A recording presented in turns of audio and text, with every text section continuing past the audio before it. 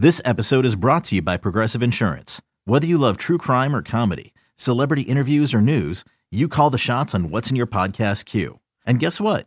Now you can call them on your auto insurance too with the Name Your Price tool from Progressive. It works just the way it sounds. You tell Progressive how much you want to pay for car insurance, and they'll show you coverage options that fit your budget. Get your quote today at Progressive.com to join the over 28 million drivers who trust Progressive. Progressive Casualty Insurance Company and Affiliates. Price and coverage match limited by state law. You could spend the weekend doing the same old whatever, or you could conquer the weekend in the all-new Hyundai Santa Fe. Visit HyundaiUSA.com for more details. Hyundai, there's joy in every journey. It's time to hit the ice, Penguin fans. Chris Mack has you covered with all the news and notes surrounding your Penguin. Only on Fifth Avenue Face-Off. Welcome back in. It's another edition of Fifth Avenue Face-Off, Odyssey's Pittsburgh Penguins podcast. I'm Chris Mack from 93.7 The Fan in Pittsburgh and The Fan Morning Show. He's Eric Tangradi, and we are here to lead you through. I've got the sniffles, not just because my kids are sick. Tango's kids are sick. Everybody's sick this time of year. But the sniffles may be more about after watching the Red Wings game last night. I'm near tears. Eric Tangradi, former Pittsburgh Penguin, with me here on Fifth Avenue Face-Off. And man, I don't know where to start. Another one, but let's start in the most difficult place, I guess, to start with this team, which is between the pipes. Here's the problem. No one played well for this team last night. We were texting each other about it last night, but Casey DeSmith picked the worst possible time to melt down in the third period and give up two softies, in my opinion anyway, to David Perron for his second and third goals. Again, not a great effort overall, but that's when you need your goaltender to perhaps stand tall for you, and he didn't in the clutch. Yeah, well, leading into this segment, you said the word start a couple of times, and where do we start? And that has just been the problem with this team is the starts. I mean, how, come out in the first period and give up three goals, in 6-7 minutes on the road. Like you talk about trying to dictate an identity. That game probably shouldn't even have been a game after that type of start. You play against good type hockey teams that could put you away in that situation, like the Columbus game, this game. And you're right. Like to put it all on the goaltender, we discussed, we didn't feel like this was totally on Casey DeSmith, but when you get back in the hockey game and you need a big save here, a big save there, to not have that, it almost, you could feel it watching the game. Like, all right, this thing is now over. And that's just been a part that's been lacking a lot lately. Yeah, and it's tough because you're at a point in the season. I really thought going into last night's game, and this is what I get for assuming, especially with this team, because you can't assume anything. Everything's a crapshoot from period to period, sometimes shift to shift. But I really thought this set up nicely where DeSmith could play against the Red Wings. If he played well enough, you send him against Nashville again while Jari gets as close to 100% as possible. And then even let DeSmith play against Boston on Saturday. Get an idea if he's ready for that test because it's looking more and more likely that's who you're going to play in the first round. And then let Jari sort of ease back into things against Philly on Sunday.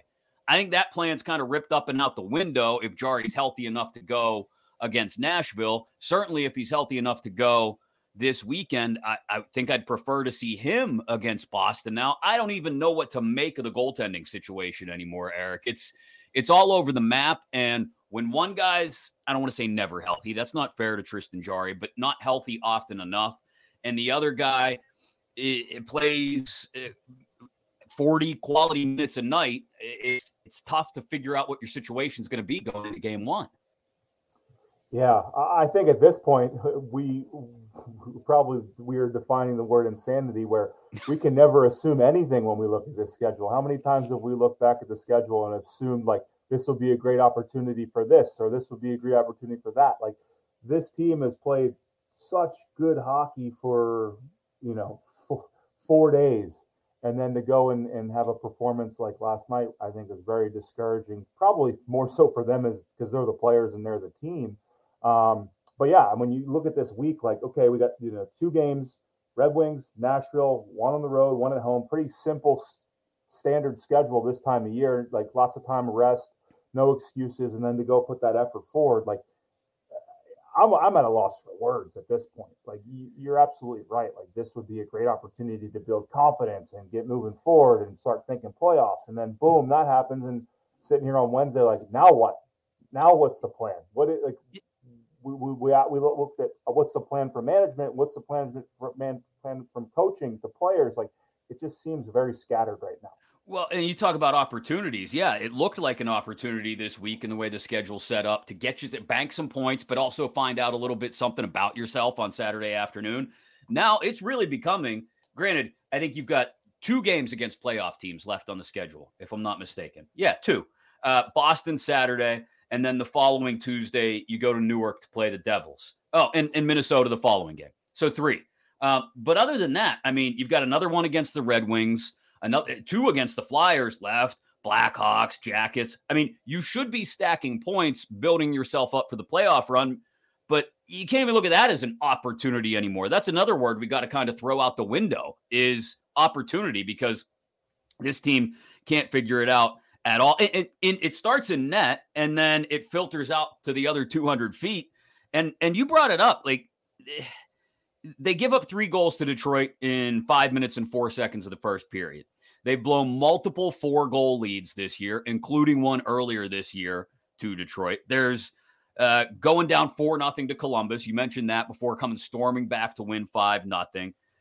Who do we start to put this on, the wild inconsistencies, especially with a team that's supposed to have such firm leadership? And you look at Crosby, Malkin, Letang, Sullivan. I mean, a whole bunch of other veterans on the squad. Dumoulin, Carter. Granted, those are some of the guys who haven't played well this year, but there's enough veterans on this team that there shouldn't be any vacuum of leadership at this point, but it feels rudderless some nights. Yeah, and I think that is the scariest part of all of this. When you look at the way teams start, that a lot is on coaching. You talk about coaches all the time. They'll talk about, oh, we played a good game. We deserve to win. We didn't, like, oh, players not being prepared to play. How many times you heard a coach say, like, that's on me, right? And there's just been a lot of times where it feels like the players aren't prepared to play, and I don't know what that is. Like, if history repeats itself, like they lose to Nashville and then they play the best game of the season against Boston and win, and then we're sitting here again of like, what is the team's identity?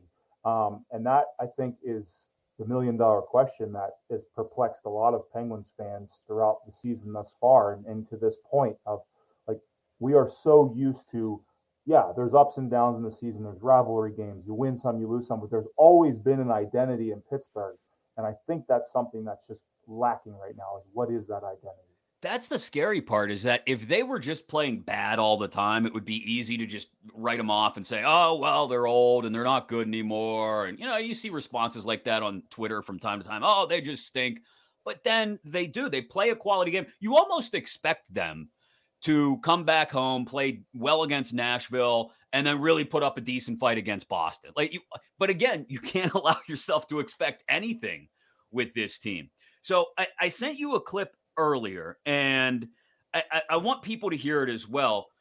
It's Rick Bowness of the Winnipeg Jets. Now, the Winnipeg Jets are in a very similar position standings-wise to where the Penguins are. They're in 8th place in the Western Conference. They are slipping and sliding and struggling. They are just 2 points ahead of the Flames, 3 points ahead of the Predators in that Western Conference playoff race. But Rick Bowness was asked about their latest subpar effort and basically gave it to his team and said, it's not good enough. I'm going to go ahead and play it, and we'll make sure the sound quality is better once we put it in post here on the podcast. The inconsistencies of some of our players is hurting us. Some of these guys think they're giving us everything in their tank. They're dreaming. So we got a lot of guys in there giving us everything they can, and we just need a few more guys to jump on board. It's not over. We're still in 8th spot, and we're going to find out what we're made of over the next little while. When you need mealtime inspiration, it's worth shopping Kroger, where you'll find over 30,000 mouth-watering choices that excite your inner foodie. And no matter what tasty choice you make, you'll enjoy our everyday low prices, plus extra ways to save, like digital coupons worth over $600 each week. You can also save up to $1 off per gallon at the pump with fuel points. More savings and more inspiring flavors make shopping Kroger worth it every time. Kroger, fresh for everyone. Fuel restrictions apply. Again, that's Rick Bowness. Thanks to TSN for the audio. The inconsistencies, he says, that's what's killing them. A lot of guys are giving their all, but there's a few that aren't. It's funny to me, not funny, but it's interesting to me that you've got two veteran head coaches in the 8th spot in each conference, sort of managing things very differently when their teams disappoint. You know, that's something I would have loved to have heard Mike Sullivan say after the loss in Detroit, to say, hey, we know a lot of our guys are busting their ass every single night and doing everything they can, but we need absolutely everybody to be on board and pulling in the same direction. And some nights, not everybody is. I've had some people argue with me that he'd lose the room if he did that. I think a guy as veteran as Sullivan doesn't have to risk that necessarily. I don't know. As a former player, what's your take on what Bowness said last night in Winnipeg and the way Mike Sullivan has handled it when his team has given subpar efforts this year? Yeah, it's a very slippery slope. All the reports out of Winnipeg is, they're going to dismantle their core and they're going to start moving pieces this summer and blow the whole thing up. Like, as a fan base, like, that's kind of what you want to hear. There's some guidance, some direction of like, okay, if you've promised us that this is a results-oriented business and the results aren't there, well, then changes need to be made. That's an exciting thing to hear. At the same time, when you look at the business part of it, if you have a generational franchise type player and you're going in, because I think he's referring to Mark Scheifele because he's been benched and he's been not performing lately. If you're sitting in a room and you're paying Mark Scheifele $8 million a year and it comes down to Rick Bowness, the coach, or Mark Scheifele, your franchise generational player, more than likely the coach is getting fired in that situation. So it's a very slippery slope for a coach to take that risk on and call out his team, because more times than not, history has shown that coaches are the first one to go, not players. So right.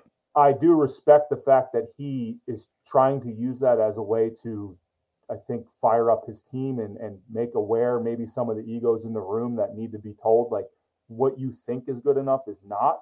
But at the same time, I feel like that is pretty detrimental for their locker room when those types of players are the ones wearing the A's and are in that leadership group. So the perspective there, like Sullivan, I have to think he's probably more of a closed door type of guy. Doesn't like to show his cards as most of his interviews kind of indicate, and he's saying those things. But it is a very slippery slope when you start calling out your top guys.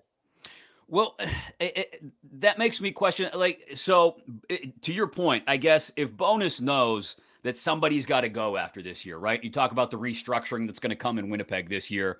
Even if they make the playoffs, perhaps that happens. Maybe they get bounced in 4 games in the first round by either Minnesota or I would presume it'd be Vegas, maybe LA if they catch the Golden Knights. But let's assume they get bounced in the first round, 5 games maybe. Bowness is gone. Scheifele, maybe they start to rearrange the personnel chairs as well, and players start to go as well. Maybe Bowness is looking at it as, hey, I know I'm done after this year anyway, so I'm going to tell these guys what I really think. With a coach like Sullivan, then, are you telling me he can't risk being put in that position, or that he doesn't expect to be in that position? Because a lot of fans would tell you, hey, if this team somehow misses the playoffs, yeah, it's on Hextall. Yeah, it's on whoever you want to put it on above Mike Sullivan. And yeah, Mike Sullivan may walk out the door and get a new job in 5 minutes somewhere else around the league, but somebody's got to pay the price, and Sullivan should be a part of that if this core somehow misses the playoffs. Do you think Sullivan looks at it that way, or does he feel almost too secure in his role? Yeah, I think there's a lot of different aspects. Pride's probably one of them too, right? Like, it's in Bowness situation, like you said, like, it's not me, it's the players. for Sullivan, yeah, is he someone that probably takes pride in being the coach of the Pittsburgh Penguins? And this is all speculation. If he hasn't said anything, yeah, there's definitely a job security risk involved of once you call out your players in public, you can't take that back for the remainder of your tenure. Right. I think, we would have loved to hear it at one point or another, like our goaltenders need to be better. This mindset of, we're a team, we win as a team, we lose. Everybody knows that. Like, You don't have to tell your players when you're in the locker room. Like if your coach doesn't need to say that in the media, he knows that you win and lose as a team. As a player, you win and lose as a team. But sometimes I think a message of our goaltending needs to be better. As a player, it's like, holy crap, I need to help my brother out. I'm going to play better sound defensively because coach just called him out. It's not going to be a negative in the sense of like, oh, I'm doing my part and he stinks. Like, no. He called our goalie out. Let's be a band of brothers and let's play better defensively and let's show the world that it's not just on him. I think that message would actually go pretty far. But the job security thing, I think, is always in the back of the mind of people in this industry. Do you think he's safe if they miss the playoffs? I get the sense that he's not going anywhere. I don't want to say he's at Mike Tomlin level yet where he gets to decide when he's done, because I think every NHL head coach has a shelf life, regardless of how many cups they've got. But this would be 5 straight years with either a first-round exit or if they miss the playoffs, 5 straight years without even getting to the second round, I guess I should say. Is there any chance that Mike Sullivan's out after this year? That's a tough one. I would say I think management would probably likely go before coaching goes. That's just my personal opinion. Now, that would be possibly, if we're talking job security, is that the move management makes to spark up the sense of like, this will buy us some more time in the organization. This is a kind of our scapegoat or our way to show that we're trying to make improvements and we're not satisfied with the status quo. But I think management is more vulnerable as coaching. And then also there may be a dynamic this summer where they present to Sullivan, like, we're going to go through a rebuild. Do you want to be a part of something like that? You have had such success as a hockey coach. Like, do you on a personal level want to be someone who leads our rebuild? Now, Babcock and him are 2 totally different coaches. I have a ton of respect for Mike Sullivan, the way he handles players, how professional he is. I think Babcock is not that at all. But you saw the second the Red Wings went through a rebuild, boom, see you later, give me my money, and I'm going to Toronto. I can see Sullivan as someone maybe taking pride in that new challenge, but that is something that I could also see leading to his exit. Well, how do you think, and I've wondered about this a lot over the last couple of weeks, but how do you think Sidney Crosby, Evgeny Malkin, Chris Letang would react if Sullivan were fired? Because there's only 2 years left on Sidney Crosby's deal. I believe anyway, he really enjoys playing for Mike Sullivan because Mike Sullivan lets him exert his influence over the team the way he wants to, which is via his style of play. After going through what he went through with Mike Johnston, I don't think Sidney Crosby's necessarily excited about having to break in not just a new group of youngsters around him, that he may get sort of some rejuvenation out of, right? Like Tom Brady going off to Tampa Bay. And I think Sid could play until he's 44, 45 years old if he really wants to, because of how well he takes care of himself, like Tom Brady. But I don't know if he necessarily has an excitement level for breaking in a new coach again. Yeah, and I think he's one of the few players in the league that actually has a seat at the table for that discussion. There's not many players in this league right now that can probably have conversations with management, even ownership, to discuss his opinion and actually having value. I think you're absolutely right. I think, Sid's leadership and his relationship with Sullivan has been a perfect marriage. They've had success, they've had ups, they've had downs. I don't, envision Sid probably wanting him to go anywhere. But again, rebuild definitely puts Crosby, the player, and Mike Sullivan, the coach, and they're definitely in a vulnerable position where they probably never envisioned not being a team that's going to compete. But the reality is with the cap, draft capital, all those other things, I don't know what direction they can head that's going to satisfy all the pieces involved. Tango, before I let you run, 2 with Tango. I just got to thinking about this because we were commiserating about our kids being sick. And I got to thinking about like how hard it must be as a team to travel when one guy gets sick. Like one guy gets the flu and you're out on like a 3-game, 7-day road trip out west or something. Like I remember the mumps. You remember the mumps outbreak here in Pittsburgh, around the league in 2014, I think it was. I think you were in Montreal or Hamilton then. But I just remember how crazy it was. Like people weren't allowed in the locker room. Media people were being told to stay home because they thought they had, and it was kind of like a weird precursor to COVID, but just how hard is it to keep guys healthy, and what lengths do guys go to when one guy gets sick on a team? Yeah, it's brutal. I mean, we were discussing our kids basically being like these cesspools in a classroom. Yeah. Little balls of disease. Yeah, you talk about your teammates being stuffed in a plane, then go onto a bus, into a locker room, drinking the same bottles. Like, obviously, they have all the resources with nutrition and giving IV fluids, but no, it's miserable. I mean, you look at some of these trips you go on. Yes, you have your own hotel room, but when you're sick, regardless if you're 5 years old or 25 years old, you want your mom and you want to be in bed. Yeah. And now you're being told you got to go hang out at the rink. I need ginger ale and chicken soup. Stat. Come on. Yeah, it's a lonely place, and it's nearly impossible to not have something spread amongst the team. And I'm sure they've had multiple instances where it starts with one guy's kid sick, gets him sick, he goes to the rink, the whole team gets sick. I think COVID has probably prepared teams a lot more on how they do things. The NHL is a little bit easier because, as I mentioned, everyone gets their own hotel room. But in the minors, I'll never forget some of the days when I was in Rockford, Illinois, at a Courtyard Marriott with the stomach bug, just like literally, like I said, screaming for my mommy as a 30-year-old kid, like, somebody please help me. And all I was told by the coach was, you got to get on the bus at 10:30, and we're driving 7.5 hours back to Grand Rapids. Oh, no. So, you always remember your highs, but you certainly remember your lows, and having a stomach bug on a coach bus for 7.5 hours is one of the lowest places I've ever been, screaming again for my mom. Stomach bug on a coach bus in the middle of nowhere, Illinois, or busted up leg on a rickety old plane somewhere in Upper Mongolia. You have lived some wild spots that I say this all the time. I have no idea how you've come back in one piece from it all, man, but you have. I got the strongest immune system in Pennsylvania, that's for sure, mentally and physically. I've seen it all. But no, I got a lot of great stories. It's so funny what this game will do to you. And unfortunately, I'm sitting here being able to laugh about it at this point. And what you'll do for the game, right? I mean, right. That's absolutely true. Well, hey, nurse your crew back to health. I will do the same over here. And we'll get back together soon. Talk about where this team is headed. Just about 2 weeks until the playoffs now, a little over 2 weeks. So I appreciate the insight today. A lot of tough conversations to have about this team internally for them. I'm sure. Glad we get to have them with you externally. Appreciate the time, Tango. Thanks, Chris. Love it as always. Great stuff from Eric Tangradi, as always. 7.5 hours on a bus from Rockford to Grand Rapids with the stomach flu. His stomach flu is no joke. We didn't do an episode of Fifth Avenue Face-Off earlier in the week because my family was laid up. I was playing nurse. I was feverish and achy.